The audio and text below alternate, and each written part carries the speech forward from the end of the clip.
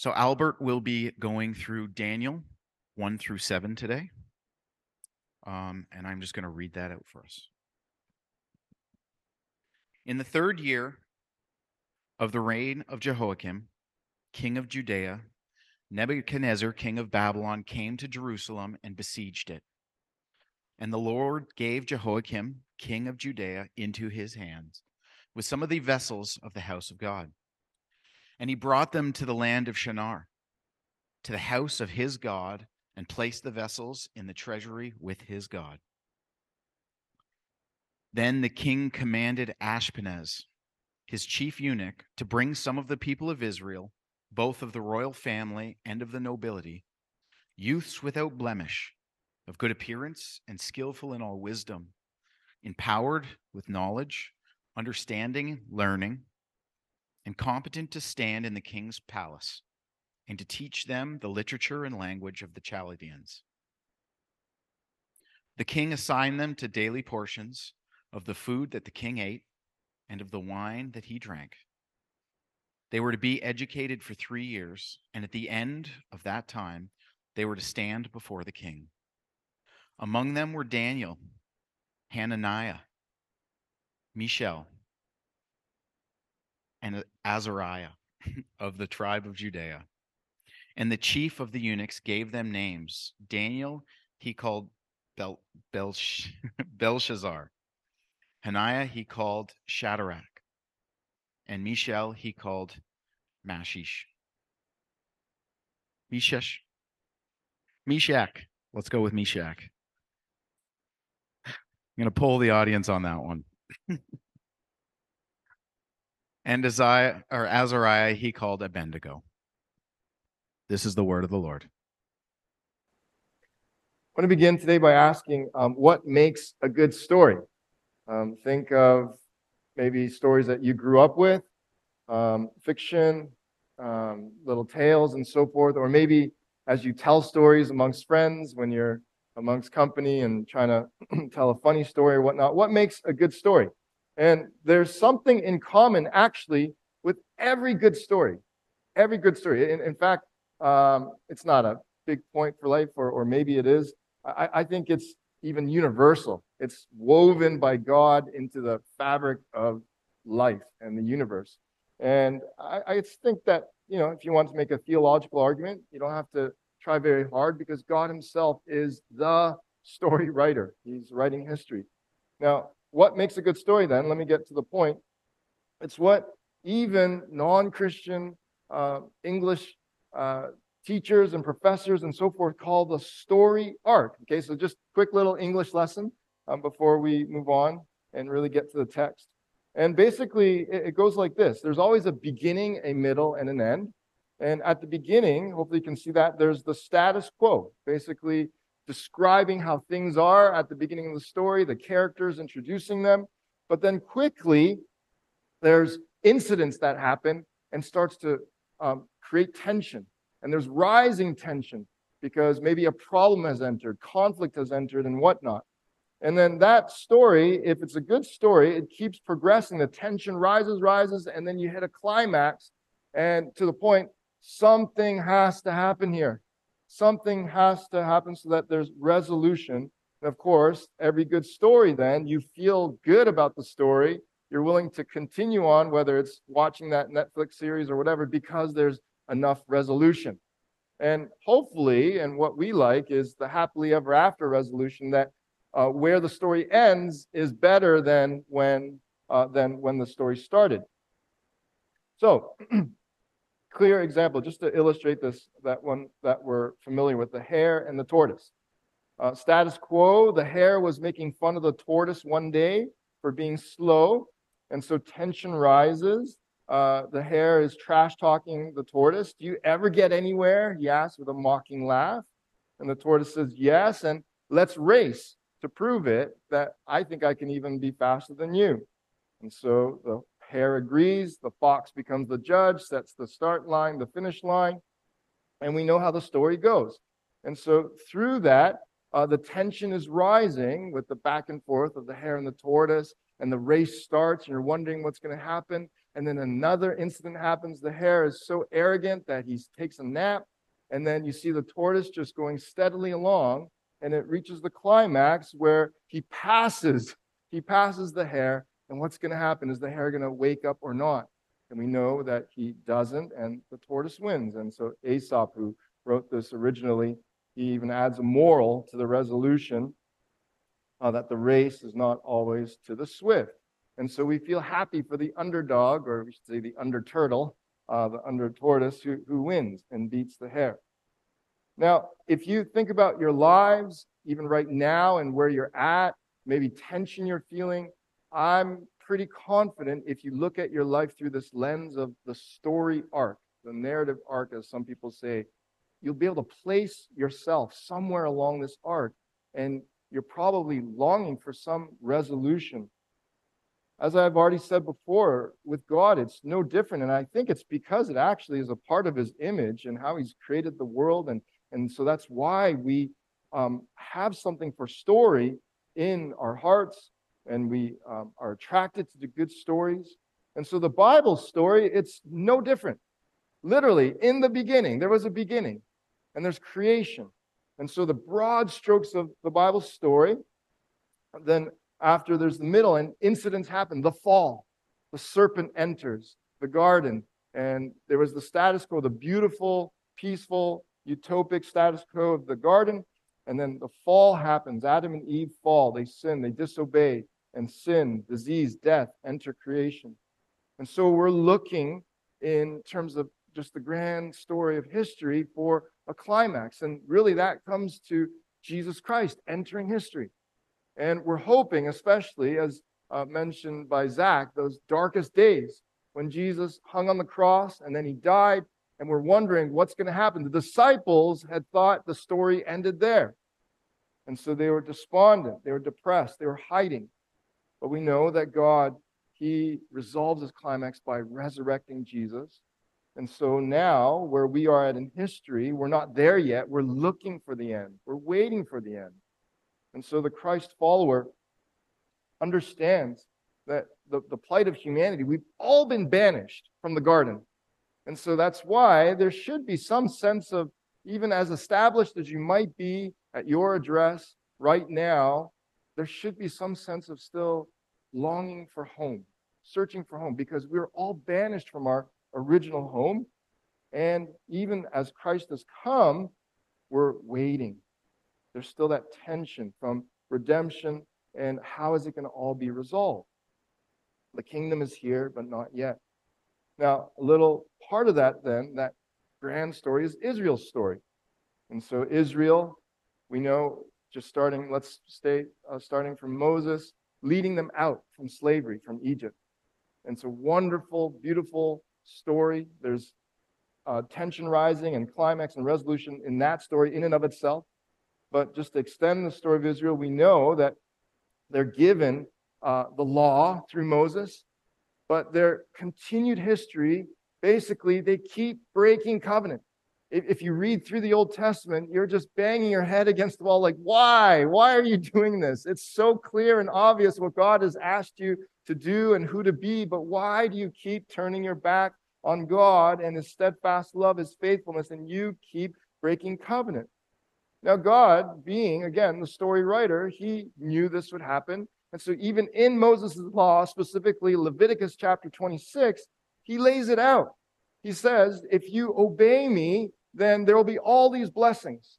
But if you disobey me, and God says that there will be sevenfold punishment, that there will be 7 stages, so to speak, and the very lowest point of God punishing them for covenantal unfaithfulness is in verse 33.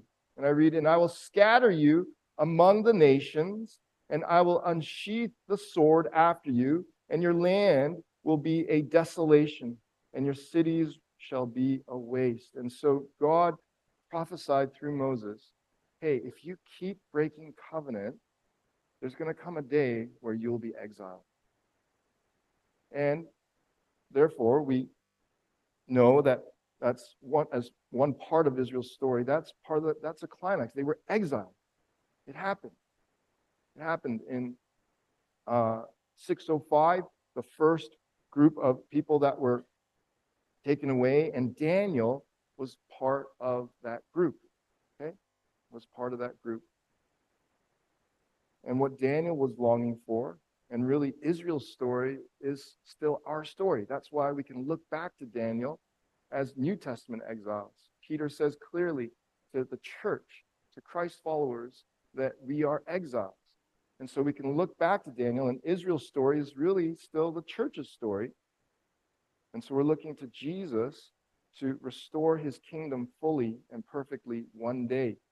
But thankfully, what is different from Daniel's time is it doesn't depend on so much our covenantal faithfulness. Yes, we need to finish. We need to persevere. We need to keep faith. But it's all by God's grace through Christ now. And so, Daniel in 605, he's taken away. And he's trying to figure out what it means to be a Yahweh worshiper, a Yahweh follower. And really, that's just synonymous for you and me, because Yahweh is the same God as the Father, Son, and Spirit. Yahweh is the Father. And Daniel is seeking, then we can say, as a continuation of Daniel and his faith, seeking to what it means to be a Christ follower, be a Yahweh follower in a land, in a culture that is so antagonistic and contrary to what God has called him to be. And we see, and we'll get to Jeremiah more in depth at a later sermon, but Jeremiah 29, 8 years after Daniel's been taken, Jeremiah writes to the exiles and gives even further instruction of what it looks like to live in exile as a Yahweh follower, a Yahweh worshiper. And so here are these two people, and Daniel. Today we'll specifically focus on Daniel, and really we can throw in there Ezekiel, Esther, some 100 years later, is also trying to figure this out. And so we'll hit these characters.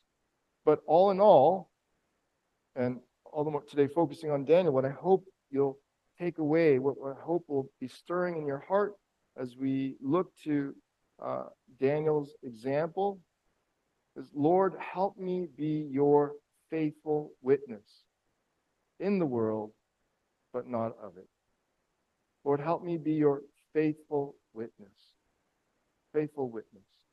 That I would continually looking for ways and opportunities to testify to my hope in Jesus Christ as I figure out how to live in this world, but not of it. Now, that phrase, if you've read the Gospel of John, should sound familiar, because Jesus uses that very wording. He prays for his disciples. Lord, I pray that you not so much take them out of the world, that they, as they remain in the world, but that they would not be of it as they follow me. And so another way to put it is, Lord, help me to be your faithful ambassador. Maybe this imagery will help you. What is an ambassador literally, politically? It's a citizen servant of a nation who seeks to represent the government, the king, the prime minister, president, whoever it may be, to the best of his or her ability in a foreign nation.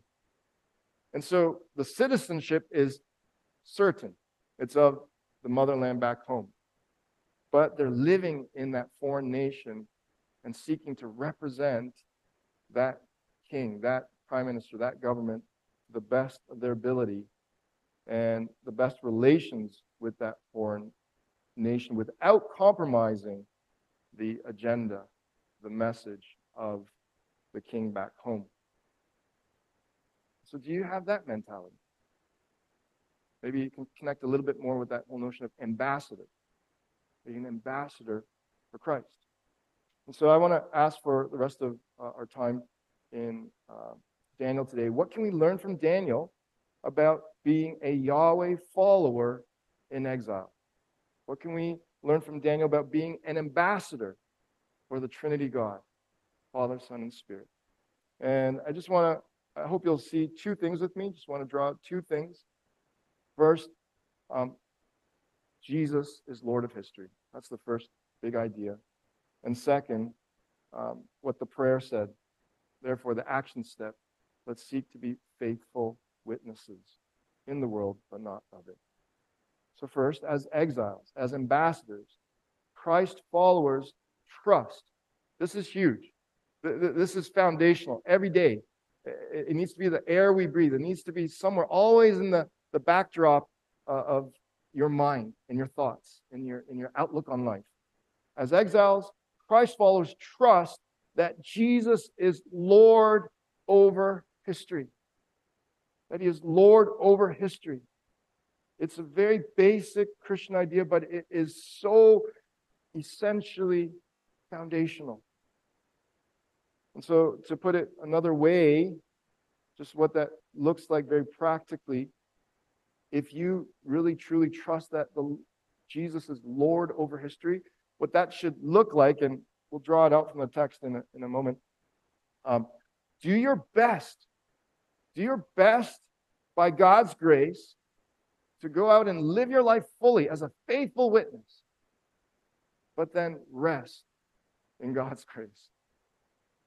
So for the Christian, for the genuine, sincere Christ follower, there should be something in our hearts. I want to make the most of what His grace allows me to do. Whatever He's endowed me with, whatever gifts, whatever time, whatever energy, all by God's grace, and then to rest in His grace, meaning trying to live life fully for Christ, but not losing our faith through it. Because there's that tension. Because you can pursue life, try to live life fully, but in the pursuit of a full life, many people lose faith. And so doing our best by God's grace, and all the while resting in His grace, meaning God's grace all the way through. Now, where do we see this? So, first here, in the 3rd year of the reign of Joachim, king of Judah. And that's how the scholars and commentators, the historians, they're able to date Daniel to 605 BC. And we see here that Nebuchadnezzar, king of Babylon, came to Jerusalem and besieged it. And so again, this is God being faithful and following through what He warned in Leviticus 26. That very word besieged it, that history there. Now, when you read besieged it in the 3rd year, what you need to understand is that scholars, they do their best to date Moses back to around 1500 BC. So God, He delivers Israel from Egypt. He says, "You're my chosen people. I've loved you as a child. I'm your father." And He's given them this promised land, and He gives them the covenant, the law, around 1500 BC. And then the exile is 605 BC. So approximately 900 years. Okay? 900 years. I was going over this with my kids, and they said, wow, that was pretty harsh of God that He would just let them go into exile. Actually, to the contrary, He was patient for 900 years. And both of them in symphony. Oh, right? It's like, God is a lot more patient than you, Dad. 900 years of patience on God's part. If you read Leviticus and the warnings, there's, again, I said 7 stages of God punishing and trying to warn. His Spirit is warning, saying, please come back. And for 900 years, He appealed to His people, come back, come back. And He kept sending prophets and servants to say, come back. I love you with an unfailing love. Come back to me. For 900 years. So this is not a mean God. This is, even in our stories, we have loved ones. We love them so deeply, but they keep making choices, and we come to a point where we just need to let them face the consequences. And so God is no different that way. He really is full of love. And so, Jesus being Lord of history, we want to understand Jesus is the merciful Lord over my history of covenant breaking. So even in your short life, Even if you're in your 80s here, 90s, your life is short. Relatively speaking, it's short. Now just take that, have perspective, how patient God has been with you and me in our own personal record of covenant breaking. And so thanks be to God for Jesus Christ. Thanks be to God that his grace is sure and just looks over our sins as we come back to him again and again, repentant and saying, I need your grace, to humbly admit that. Owing to God's covenantal faithfulness, his merciful, being a merciful Lord over history, we see God is extremely patient and long-suffering with his people Israel, warning them through his prophets over centuries of dire consequences of habitual covenantal disobedience. And so here, as Daniel is recording this history, as best as we know, Daniel penned this. And so Daniel understood what Peter meant, meaning there's no discontinuity between what Peter is writing to New Testament exiles and the lessons that God was trying to teach to his people in the Old. And so Daniel understood what Peter meant by, in this you rejoice. And I'll read the verse here. In this you rejoice, though now for a little while, if necessary, you have been grieved by various trials. Daniel understood it, that God ultimately is trying to bring his people back to himself. Daniel understood, as we read his prayer later in chapter 9, we'll get to it eventually in the year, that the Lord, and it's a beautiful, profound prayer, so I encourage you to read it ahead of time. I think it's a model prayer for us as Christians. Daniel understood, evidenced in his prayer in chapter 9, that the Lord was disciplining his people. Daniel embraced the trials, understanding God was maturing them into his true people. And so again, the message of Peter is in Daniel. As you're facing various trials, what's your perspective on that suffering?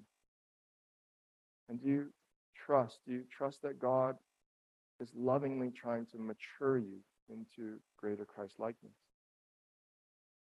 Now we see even more aspects of Jesus being Lord over history. And verse 2, Daniel says so clearly, and he makes this absolutely clear in the second verse of his writing, and the Lord gave Jehoiakim, king of Judah, into his hand with some of the vessels of the house of God. And in the Hebrew, the word, when it says the house of God, it should actually read, and the house of the God, meaning there's only one true God. And so here's the one true God of the universe who created the universe, and Daniel wants his readers to consider this truth, that it wasn't Nebuchadnezzar in all his might that he decided on his own will, I'm going to take over Israel. No, ultimately, God allowed it.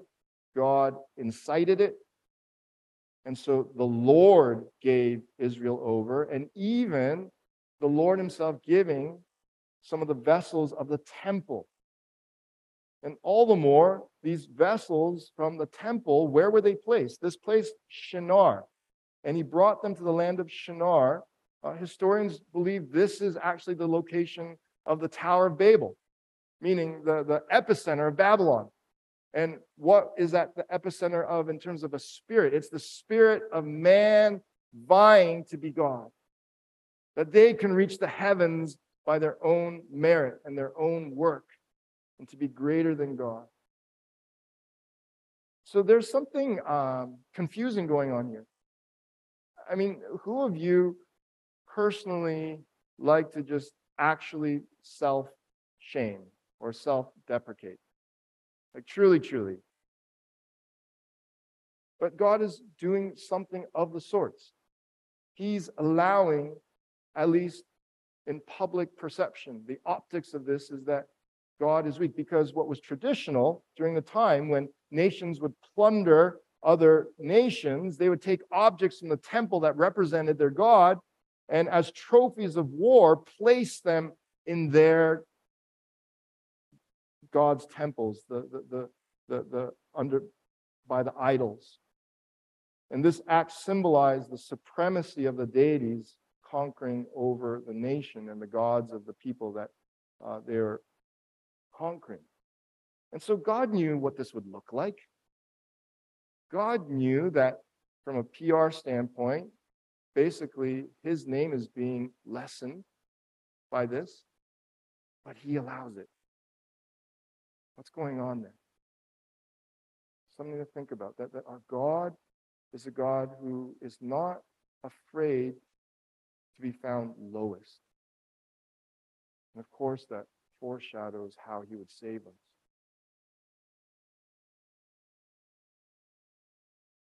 Now, I want you to think of it this way. If you're feeling a little bit insecure about this, God allowing this to happen, if you have ever played the board game Risk, I think it's a fun game, and playing it with my boys especially, and when I was a youth pastor, I would always start in Australia, and it was all mind games. It was like, Pastor Albert, why are you starting in the smallest place? But my agenda was always, I want to first take over Korea because that's my background, just own my motherland. But I would always, inevitably, I'm not trying to brag or whatever, just maybe just my adult mind, knowing how to sort of play with the youth's minds, I'd always win.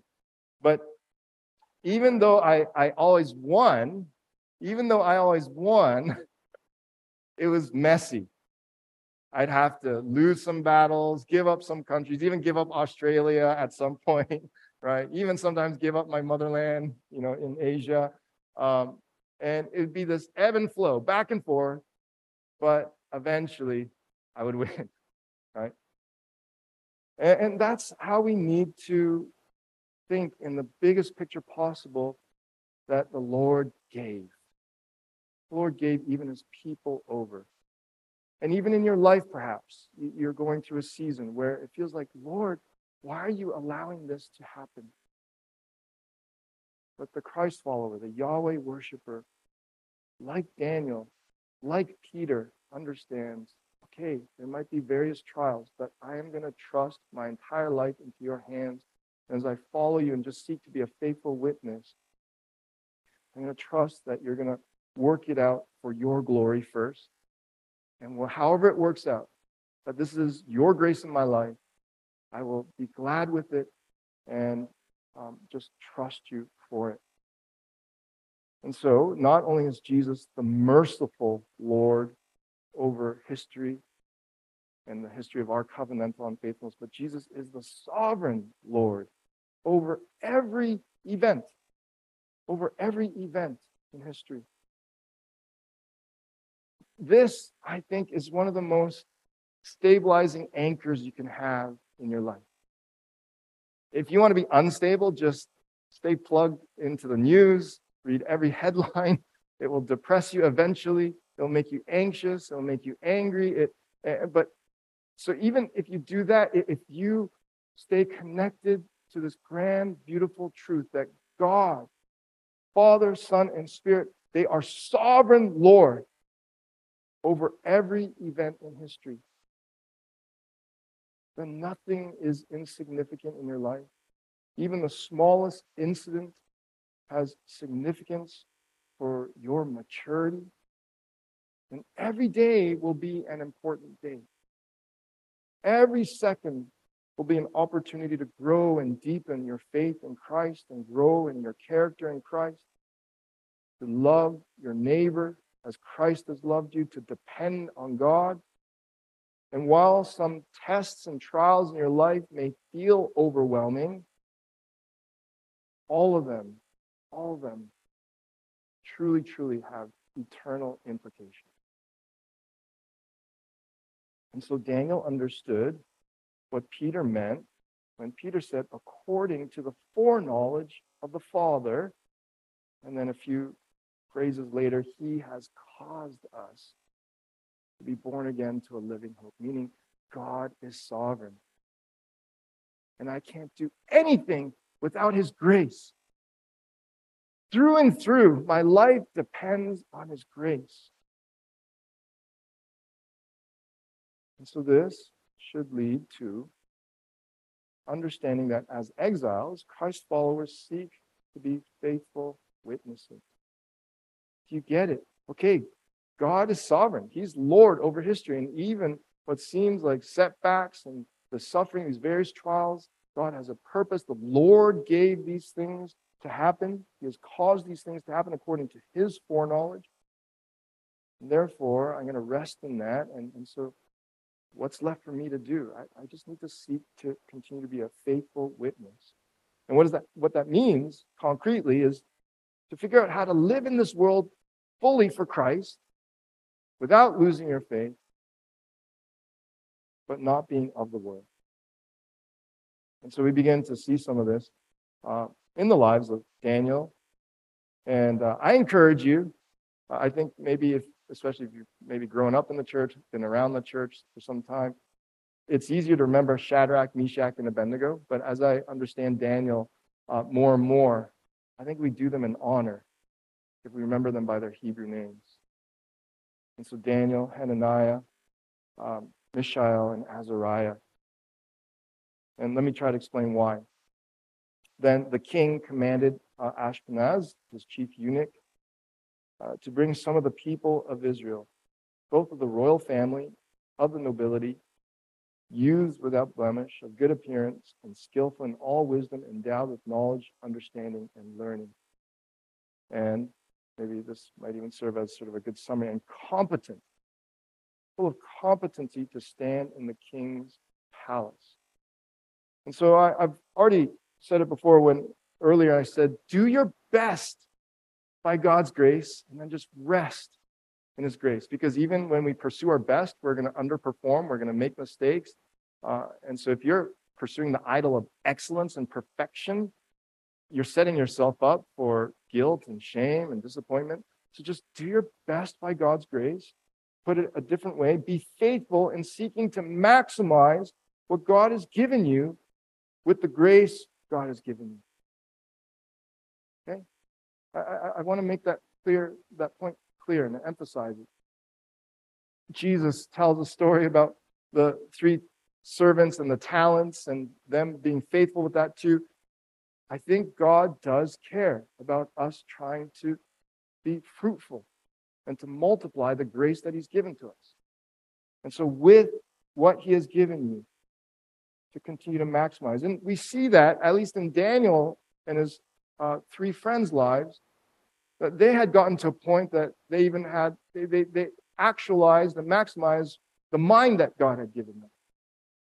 And perhaps maybe even their bodily strength and so forth, but being faithful with what opportunities God had given them. Of course, not everyone is given grace to be a scholar per se, like Daniel and his 3 friends.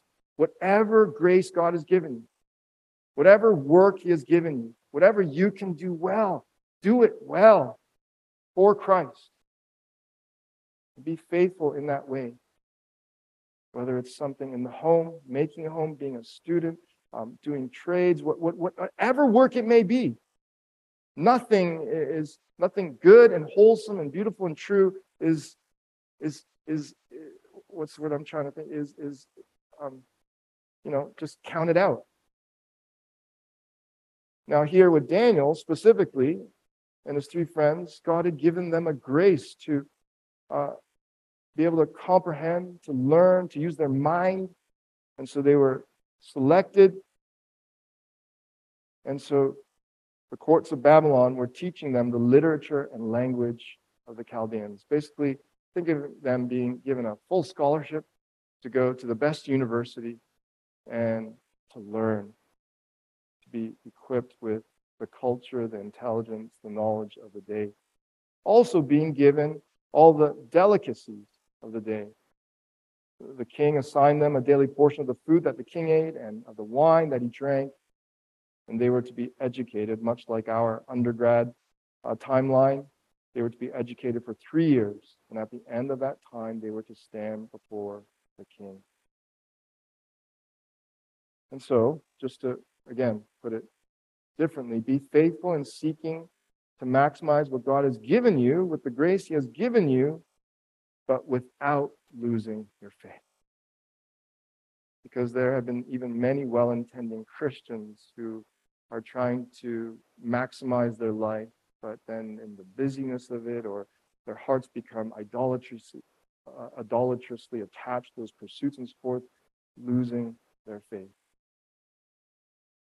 Now, we see this point all the more, this point of not losing your faith as you seek to be faithful, in the names of these four precious brothers in the faith. Among there were Daniel. Daniel means God is my judge. And I have to answer to God alone on that final day. Hananiah means Yahweh has been gracious. Mishael means who is what God is. There's only one God, and he is separate from us. He is to be worshipped and revered. Azariah, Yahweh has helped. Now, what we see is that Daniel and the three were given Babylonian names. Belteshazzar means, and they were all names related to the Babylonian gods, that Marduk or Bel, Marduk, protect his life. Shadrach means the command of Aku, the Sumerian moon god. Meshach means who is what Aku is, another false god. Abednego means servant of Nego, another idol. So make no mistake, as we are in exile, I'm just saying this more as a matter of fact. Babylon, spiritually speaking, and spiritually speaking, we're still living in Babylon. The world, the culture that would seek to deny God as God. And Babylon is still spiritually alive and seeking to enculturate us. They tried to give them new names, new identities, diametrically opposite. Baked into the name was to reject their God, Yahweh, their Babylonian names. But there's a reason why Daniel, the book, is still called Daniel. And as you read through it, the best reading I can do, my best reading, I see that Hananiah, Mishael, and Azariah themselves still kept, that was their true name for themselves. And when they're called their Babylonian names, it's the Babylonians calling out to them. And so we need to just, every day, just be aware. What's the culture I live in? To have a discerning mind and to just ask questions that not just go with the flow, not just drink the Kool-Aid, not just breathe in the air of our culture, but to always be thinking through a gospel lens. And so it's always good to reflect, what is my truest name? What is my deepest identity?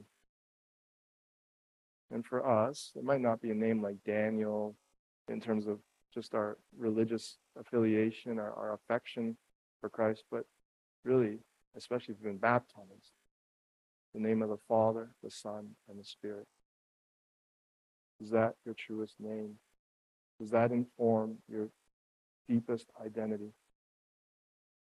Now, make no mistake as well, God's goal is for us to be faithful witnesses in the world, but not of it. And so at this time, I want to just especially make an appeal to both flesh and blood families and our spiritual family as a church. What and who shaped Daniel, Hananiah, Mishael, and Azariah to become stalwarts of the faith? Because as you read Daniel, you see that they persevered. They did it. They accomplished by grace. They kept the faith. And they were faithful witnesses in the world, but not of it. And still even figuring out how to relate and play. I mean, to give you a preview, they got to high places in that society. They had immense influence. Even Daniel becoming third in command of Babylon, the Empire of Babylon. And yet they did not lose faith. They kept faith. So what and who shaped Daniel, Hananiah, Mishael, and Azariah to become stalwarts of faith? We have to understand that they were probably anywhere from 13 to 19 years old when they were deported. And even at somewhere in that age range, to have the kind of rock solid faith, and to be able to even to speak confidently to kings and chief of eunuchs and so forth. What and who shaped them?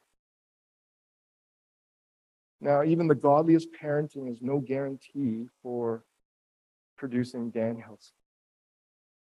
But at the same time, I put, I'm pretty confident that back home, that Daniel, Hananiah, Mishael, and Azariah, that they had families who were seeking to live out Deuteronomy 6, to talk about God's word and his law as they sit and as they walk, and to let the kids ask questions and to teach them, to tell them the story of how God saved them and by his grace brought them out of Egypt, and on and on and on.